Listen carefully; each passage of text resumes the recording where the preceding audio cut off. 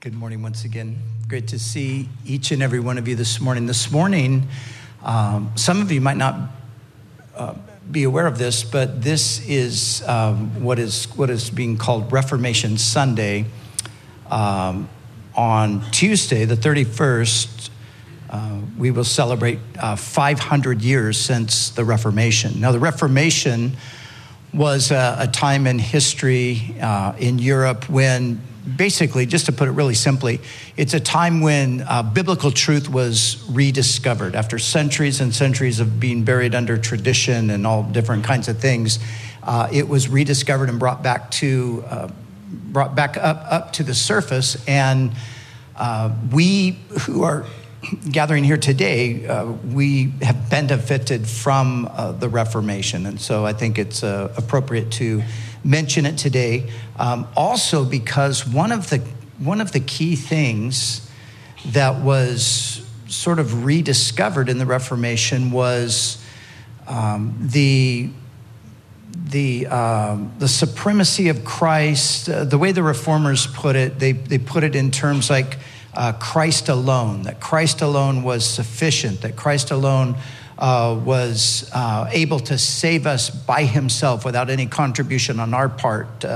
We didn't need to help him or add to that. So they emphasized Christ alone. They emphasized Scripture alone, faith alone, grace alone. In the end, it was all to the glory of God alone. So that was the Reformation 500 years ago. Now, the reason why I think it connects with our message today is because what we want to focus on today, we're going to look at some of the same verses that we looked at previously, but I want to just take a little bit of a different angle on it today. And I want us to see how these early believers, they really could accurately be identified as the Jesus people. That's really a good way to understand who they were. Their lives, their identity, their purpose revolved entirely around the purpose of Jesus Christ and the person of Christ. So their faith in Christ wasn't a side interest. It wasn't something added to their already busy lives, but Jesus became the absolute center of their lives. And so as we look at some of the things they were engaged in, I want to look at them from the standpoint of them being Jesus people. Now, they understood something that C.S. Lewis would later express when he said this. He said, "Christianity, if false, is of no importance, and if true, of infinite importance. The only thing it cannot be is moderately important." That is an important statement. The only thing it cannot be is moderately important. Look, if it's not true, then it doesn't mean anything. If it is true, it is infinitely important.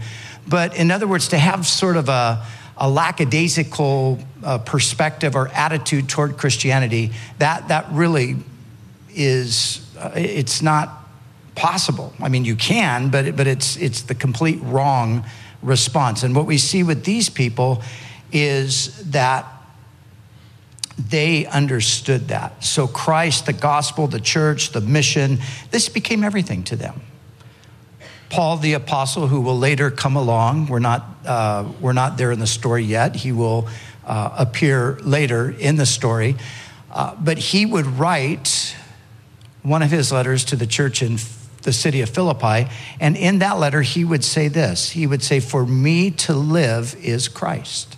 In other words, for Paul, his whole life, his entire life was now taken up with the person of Christ. And that's what we see with these here in the passage that we have read together today.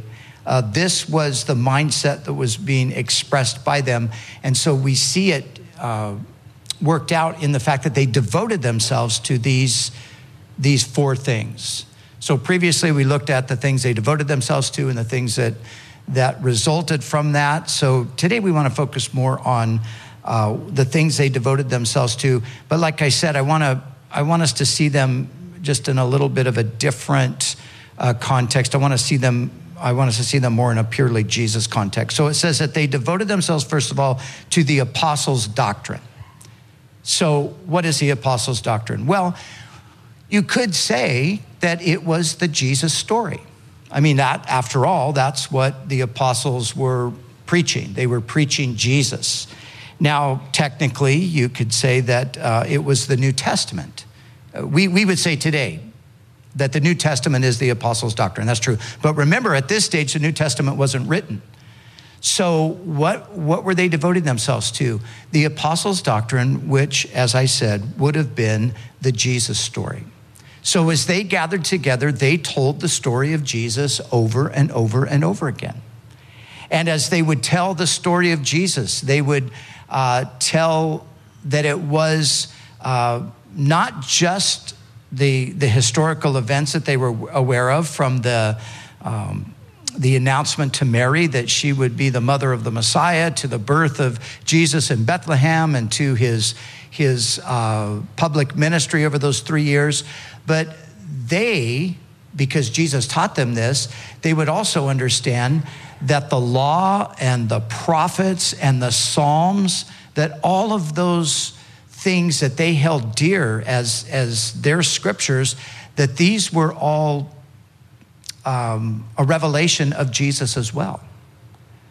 And so this is what they did. They gathered together and they spoke about Jesus to one another, wanting to just know everything that they could possibly know about him. Now think about it.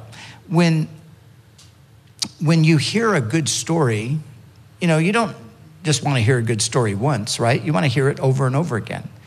And you want to see even more of the detail of the story.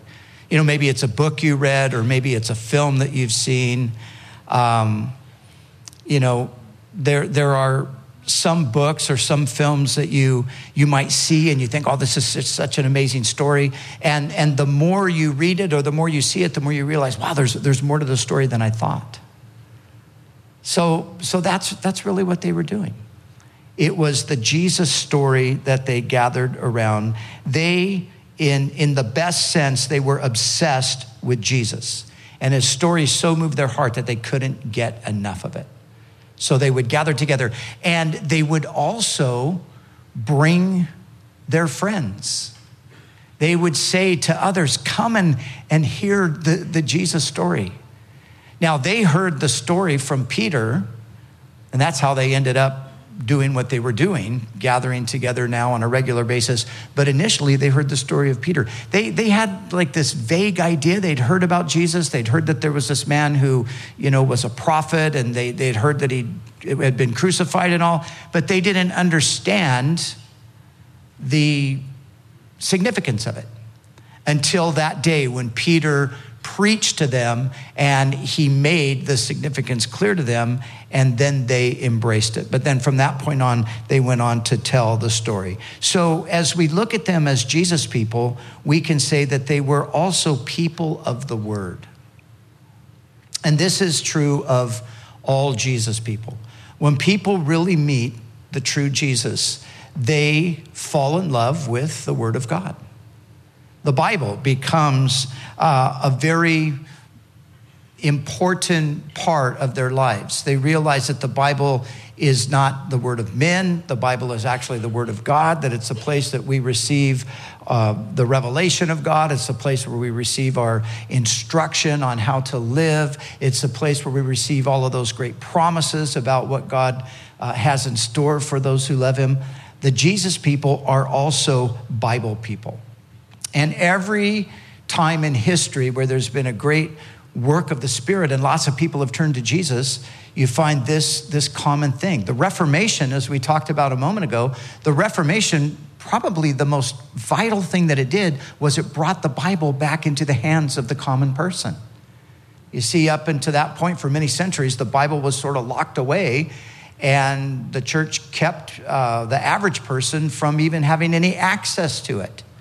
But during the Reformation, the scriptures were translated into the common language. It was then that it was translated into English from the Greek text. It was translated into the common German language from the Greek text. And so this is always goes hand in hand. Jesus people are Bible people.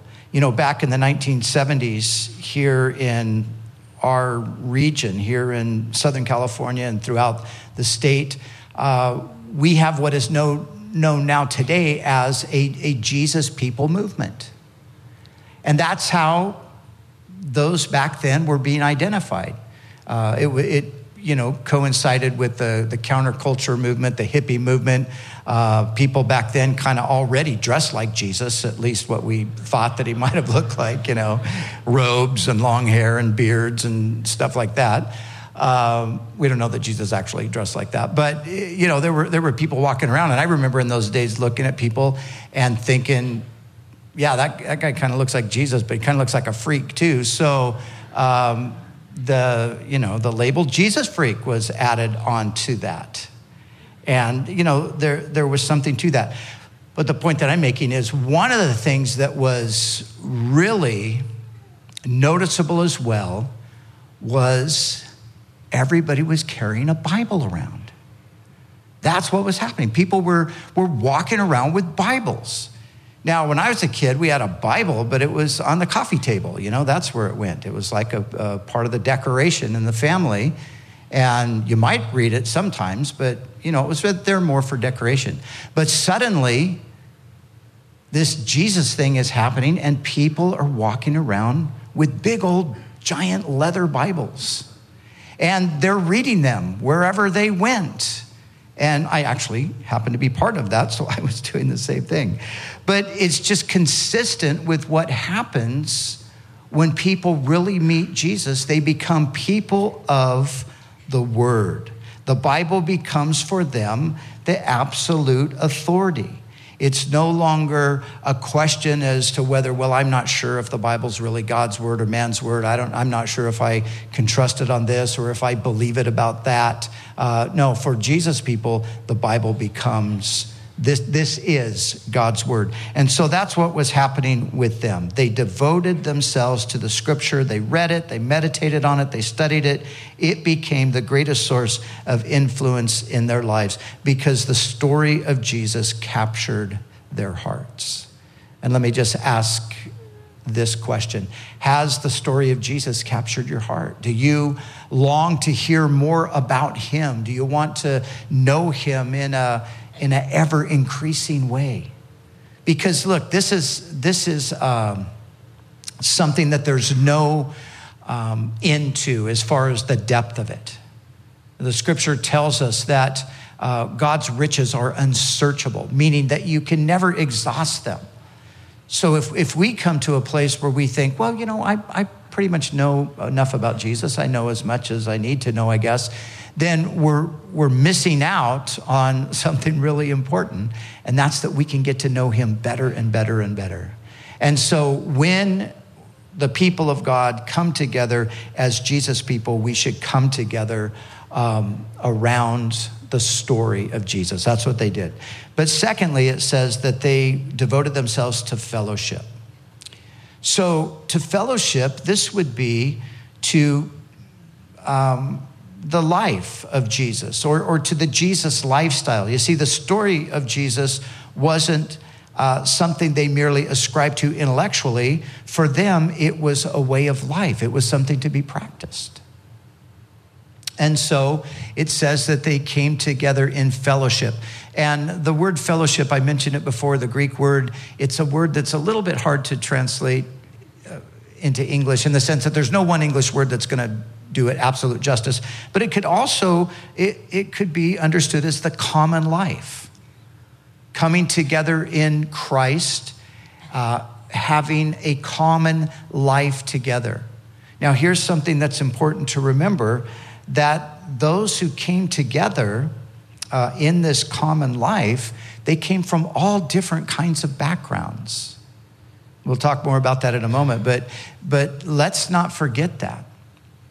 We sometimes in our modern context, we think of the Christian life being just for, one certain type of person, maybe racially even. In some cases, some people think that, or some people think socially it's for one type of person, but that is not the case. But as they came together, because Jesus had the reputation, and it was a reality, that he went about doing good. So when they came together, that was part of their objective, to do good. So they came together, and it says that their lives were marked by bearing one another's burdens. They made sure that everybody was provided for and taken care of. We read here that no one considered anything to belong to themselves. They were no longer just looking out for themselves or for their own interest. Why was that the case? Because that wasn't the Jesus way.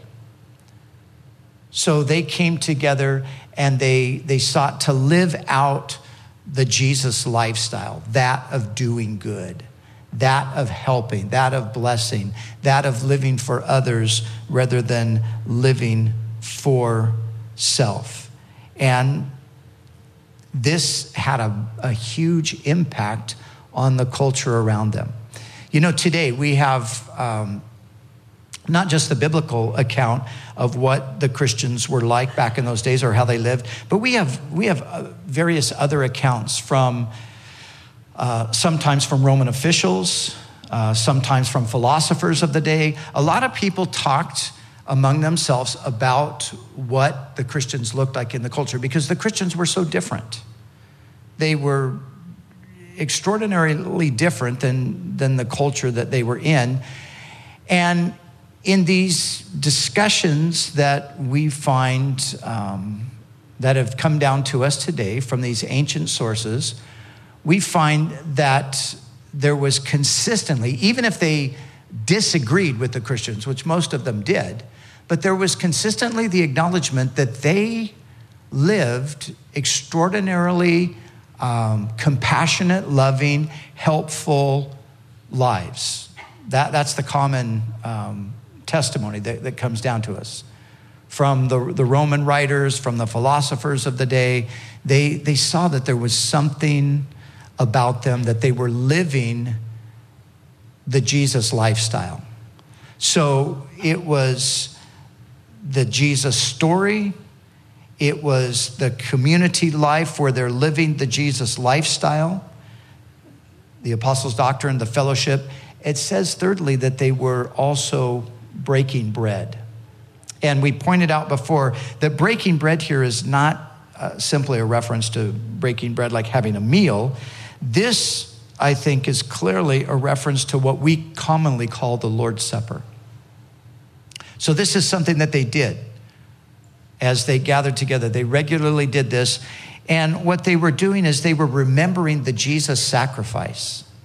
So you get the point? Do you see how everything is about Jesus? It's the Jesus story, and it's the Jesus life. And then this gathering around and remembering the Jesus sacrifice.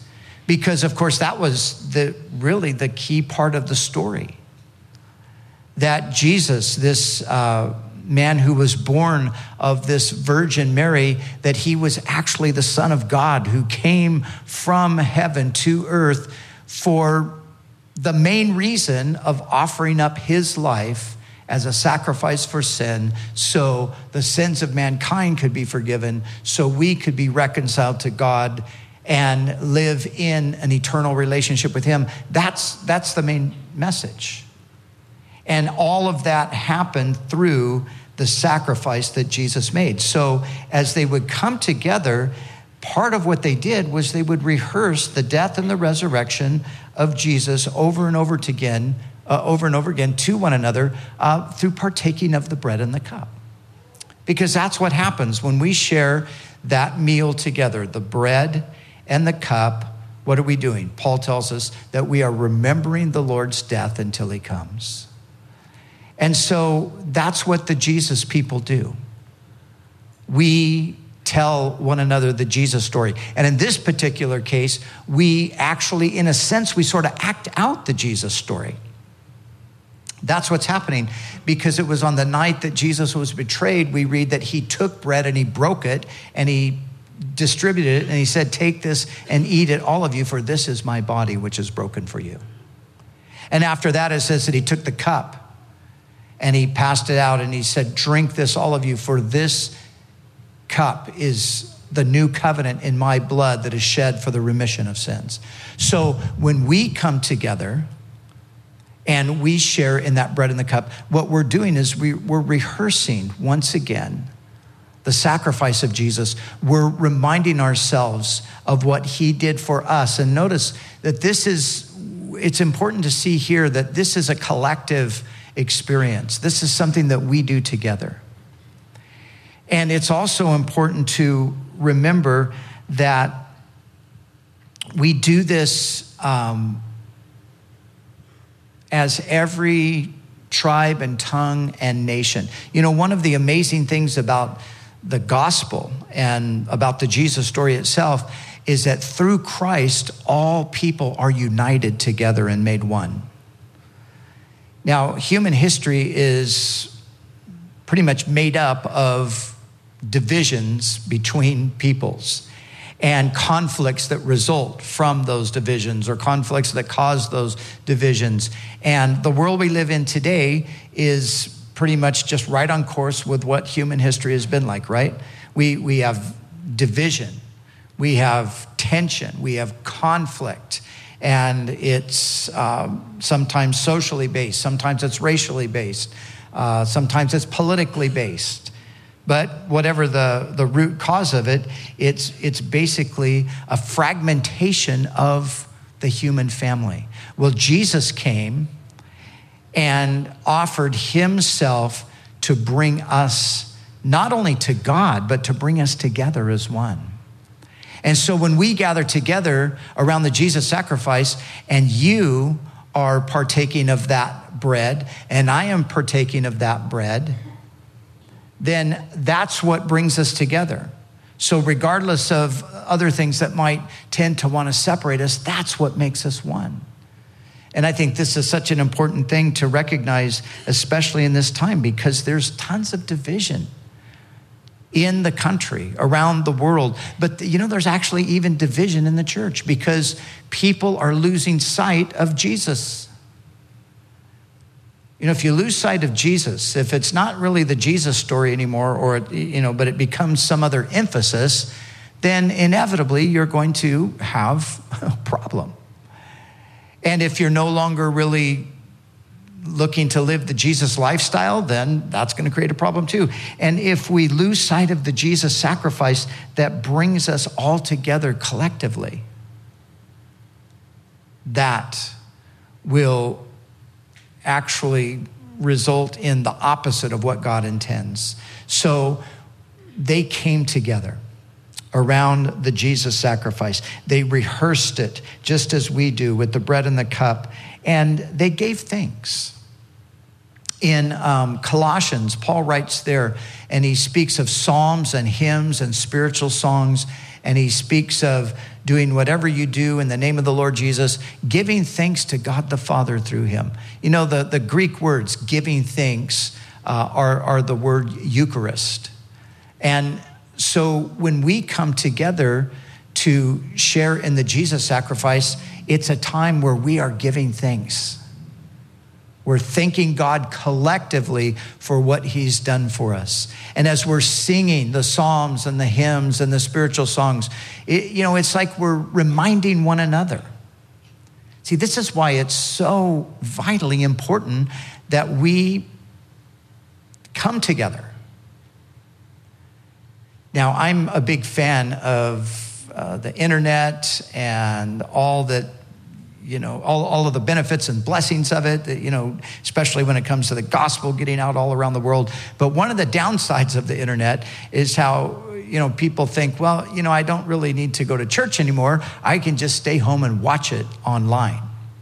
Now, thank God for some people that is available because they actually are incapable of getting out. They're incapable of getting to church for, different reasons.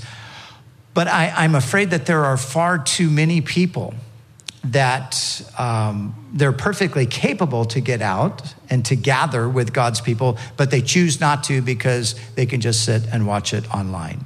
Don't do that. God intends that we get together. Being together is a vital part of our Christian lives. And unless we're together, we can't really live the Jesus lifestyle too well, can we? How are we going to bear one another's burdens if we're not with one another? How are we going to know who's struggling? How are we going to know who's having a difficult time or a challenging time? Or how are we going to come alongside and help if we're not connected to people through fellowship? So this is what they did. They gathered, and they gathered around the Jesus sacrifice. And then fourthly, the fourth thing it mentions here is the prayers. And I would call this the Jesus privilege.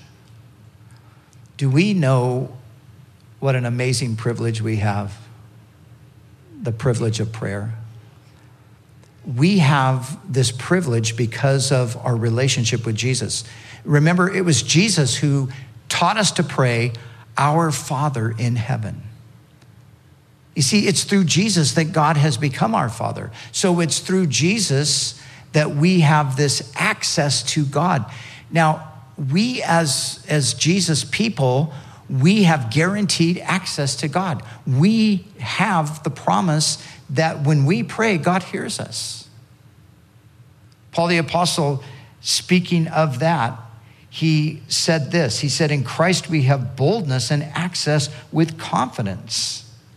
And then he went on and he said, "For this reason, I bow my knees to the Father of our Lord Jesus Christ." So Paul says it's through him that we have this confidence that I can access God, and therefore I bow my knee. Paul prays with confidence, knowing that he has entered into this privilege of being able to have access to God. Hebrews chapter 4 tells us that we, through our great high priest, we can now come boldly before the throne of grace.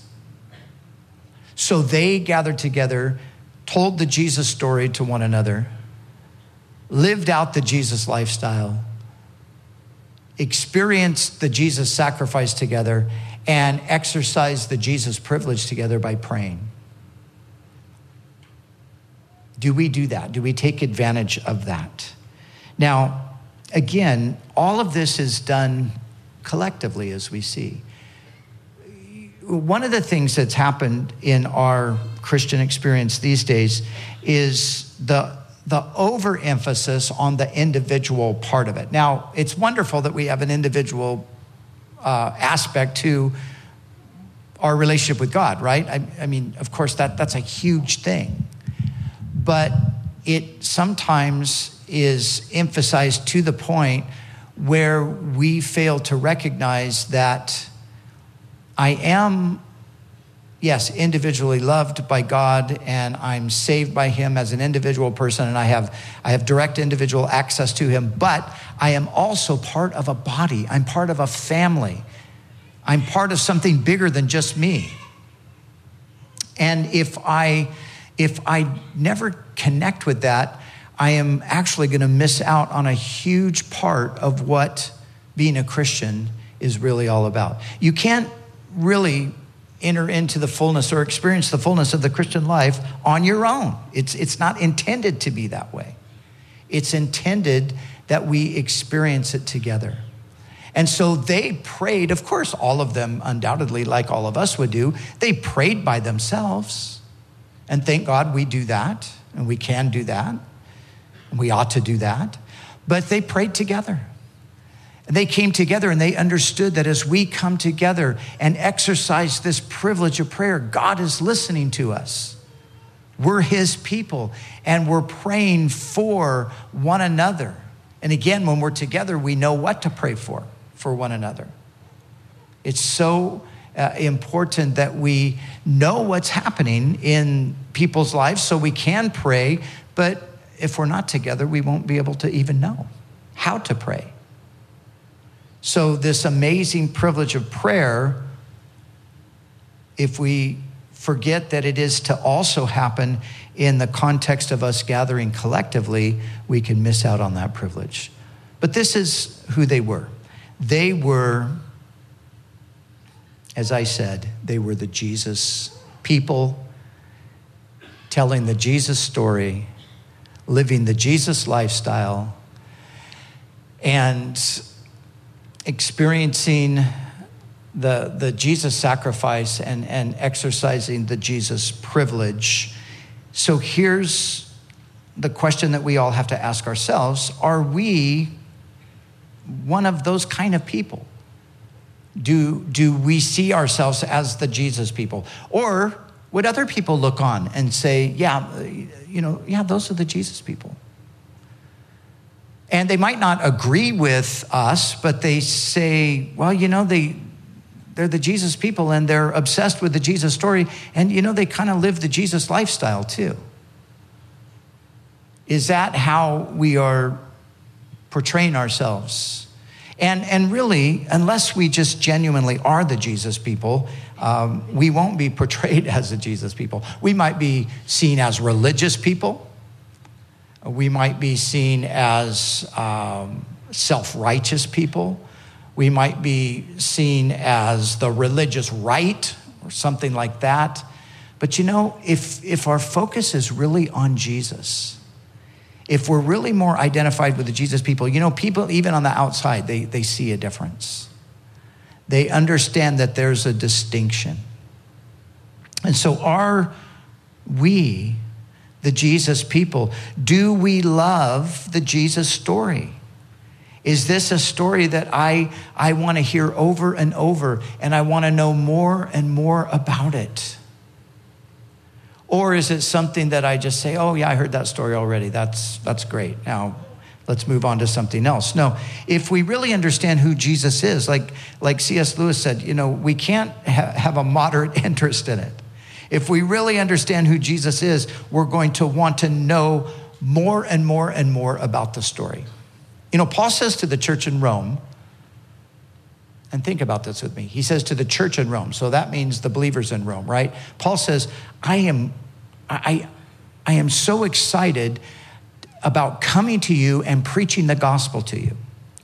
Now, here's the question. Well, why is Paul going to go preach the gospel to the church? Because the gospel, that's to be preached to the unbelievers so they can come into the church. The church already knows the gospel, presumably. But Paul didn't see it that way. Yes, they were believers. Yes, they had received the gospel in one sense. But Paul knows that there's so much more to the gospel that they need to still discover. Paul knows that they need to know not just the fact that Jesus, died for them on a cross and rose from the dead, but they need to know all the implications of that. And you see, that's what's happening as we gather around Jesus, and as we go over the Jesus story, we are learning more and more about all the full implications.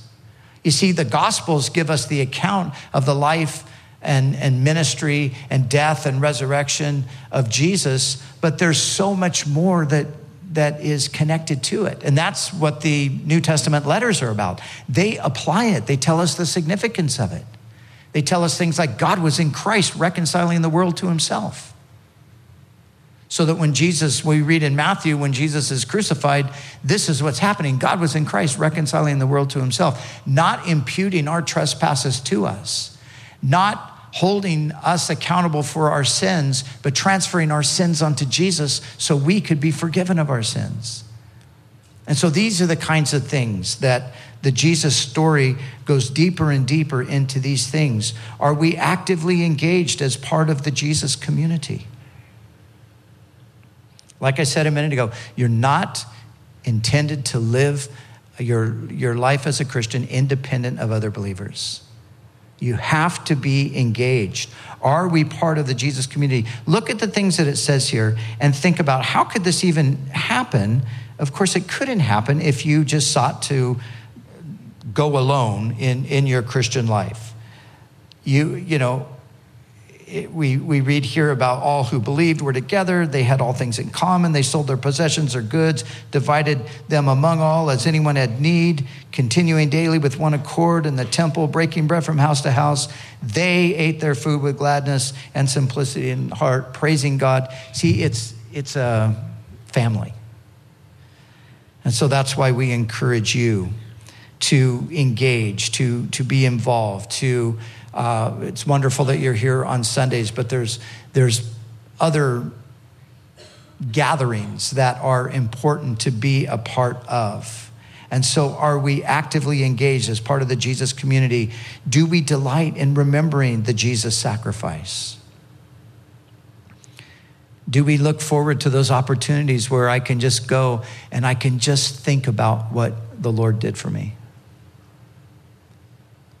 Now, I know it's a busy, crazy world that we live in. And I know there are a billion distractions for all of us. But there comes a time and a place where we have got to shut stuff out and we have to just sit and think about the Lord. And one of the great things to think on is what he's done for us. And that's why we take the first Wednesday of every month and we just set it aside just for that very purpose. We set it aside just to focus on the sacrifice of Jesus and to think about it and to sing with one another about it and to pray it into our lives, because that's what Jesus people do. And then are we taking advantage of the Jesus privilege? Are we praying with the people of Jesus for the kingdom of Jesus to come in all places in our lives, in the church and in the world where it is excluded? And if we're not doing this stuff, then there's two possible things. Either we've just never had an experience ourselves that would bring us to this place where we just see Jesus as so magnificent that we can't do anything but be a Jesus person. Or we have had that experience, but we have forgotten about how profound it actually was. So it's one of those two things. These people that we're reading about here, they had an experience that brought them to this place. See, something profound happened in each one of them that caused them to be part of this thing that we're reading about here. Now, remember the context. These people that we're reading about who did this, who devoted themselves to this, these people were not from Jerusalem, at least the majority of them. They were from all over the world. They were in Jerusalem for a feast. They were there temporarily. They were like on a holiday.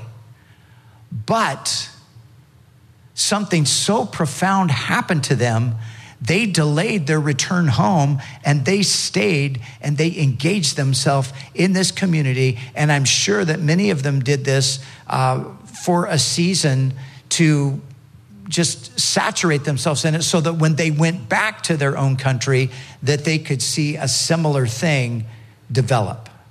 I'm sure they did that. But that's the context. So here's the question. How did they all get to this place?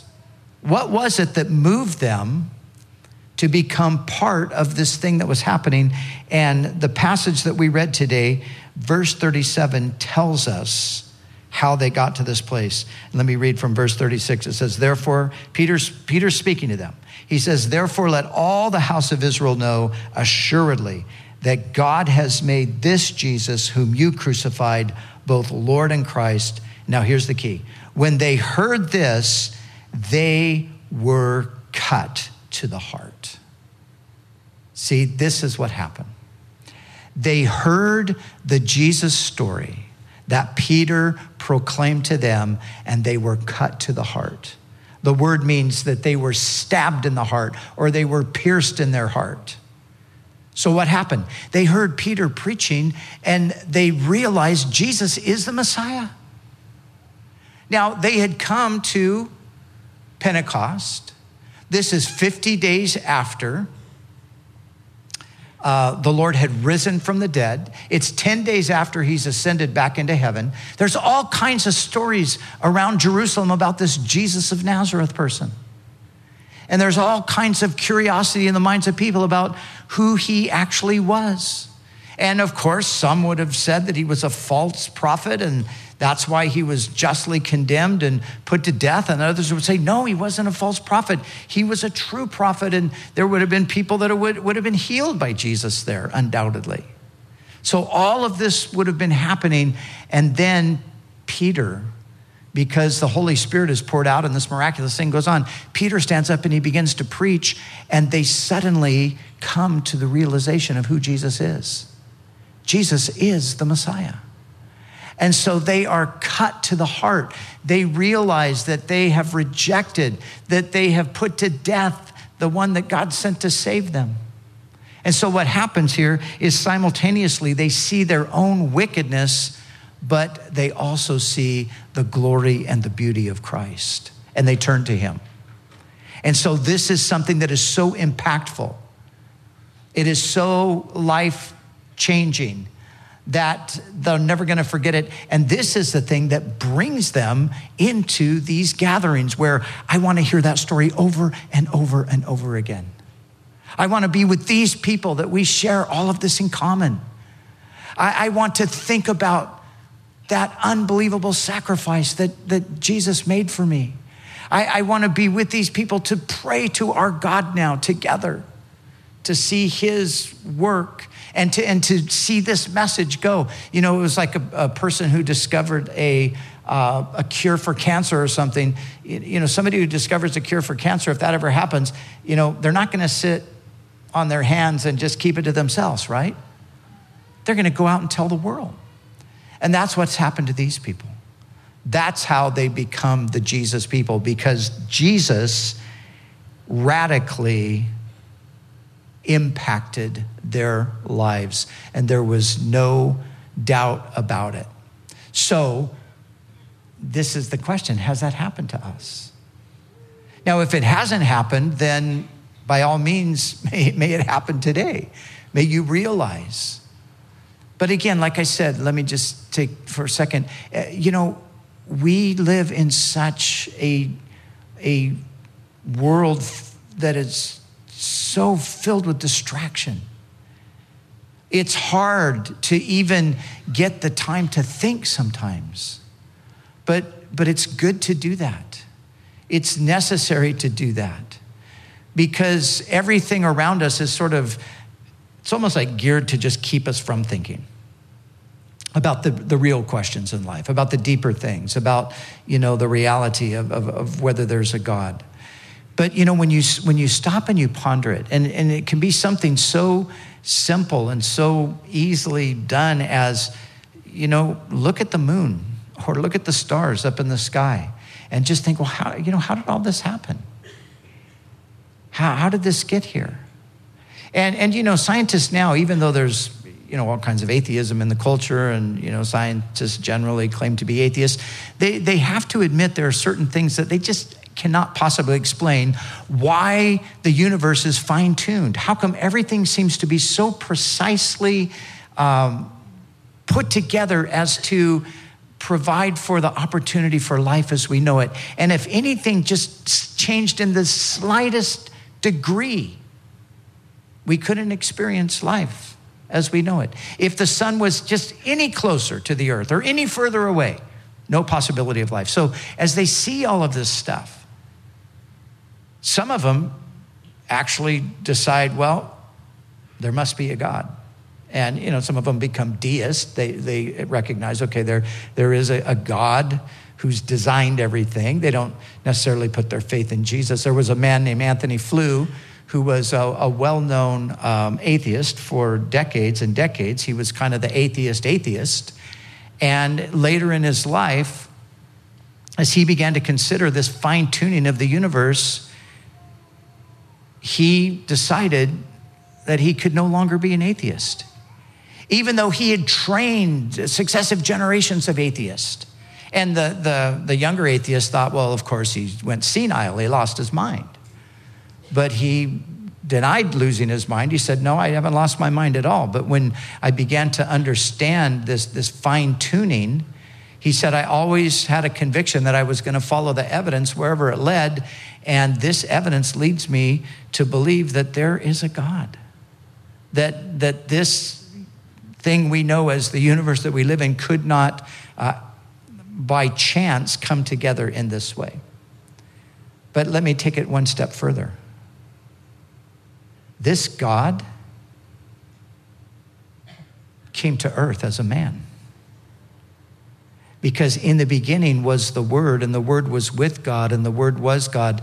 And all things were made through him, and nothing was made without him. And the Word became flesh and dwelt among us. So this is where it just gets super, just amazing. Now these people in Jerusalem, this is the kind of thing that hits them. This is what dawns on them as Peter is preaching. That this Jesus is the Lord. This Jesus who died on a cross is the Lord. He rose from the dead. This is the reality. You can't have a moderate response to this. If you believe it, you're all in. You become a Jesus person. That's what they did. So, again, question to us as we close, have we had that experience? Now, if you haven't, you can. You need to recognize that you have sinned against this God and you're accountable to him, and that will bring great anxiety, but know that he's already taken care of the sin. So you see, with them, it was a deep conviction of their own wickedness. Peter tells them, you by wicked hands have crucified and slain. It was a deep conviction of their own wickedness, but at the same time, it was the recognition of the glory and the beauty of the Savior. But let me just say this to those that maybe you've had this experience, but yet you find that the greatness of that initial experience has sort of faded over time. And this does happen, doesn't it? How is it that we could have such a profound experience and come to know the Lord, but that as time passes, it sort of fades and we grow hardened and we grow cold and we grow dull in our hearts? Well, it happens. And if it has happened, then the only way to remedy it is to recognize it's happened, to go back and to remember those realities and to ask God to renew us again. You know, there's always the danger, and the scripture uses this term, there's the danger of the heart growing dull. And it grows dull when I neglect these things, when I'm no longer excited about the Jesus story, when I'm no longer really engaging or care to so much engage with the Jesus community, or I'm no longer moved by the Jesus sacrifice, or I'm no longer believing in the Jesus privilege of prayer. My heart is growing hard. So I've got to go back and just have all of this renewed. And you know, it's just a simple, Lord, forgive me. It's a simple piercing of the heart. Sometimes the recognition is the piercing of the heart itself that leads to then the engagement with Jesus. And so today I just am challenging all of us, and I'm included in the challenge. I'm not exempted from any of this stuff. Are we Jesus people, really? Is Jesus the center of our lives truly? Can we say with Paul the Apostle, for me to live is Christ? That's what life is, Christ. Now, there were other things in Paul's life. He had a job. He made tents. He did other things. But for him, ultimately, at the end of the day, life was about Christ. And is that true with us? If that's true with us, then we will manifestly be Jesus people. If that's not true, then we need to make the adjustment to make it true, because this is the one thing. If Christianity is false, it's of no consequence. If it's true, it is of infinite importance. What it cannot possibly be is anything moderate. And so, God, help us to be in that place where, having been pricked in our hearts, having been pierced in our hearts, we are moved to that place of devotion to Christ. Father, we thank you for your grace toward us, your patience with us, your love for us. And Lord, even when our hearts grow dull and cold, Lord, you don't cut us off, but you call us back. And so, Lord, today, would you call us back and help us, Lord, to turn to you with all of our hearts. Lord, I would pray today as well for any with us who have never realized their own sinfulness and the greatness and glory of the Savior Jesus. Lord, that they too would be moved to turn to you. Lord, we pray as we look at our lives, as we see how we've become so busy with things, so distracted so much of the time. Lord, help us to be renewed as the people of the Lord, as Jesus' people, because, Lord, just like it was back in the early days, the world we live in today needs desperately to see a picture of hope and life and peace and joy and love. And Lord, we're the community that you want to show that through. So renew us, we pray. In Jesus' name, amen.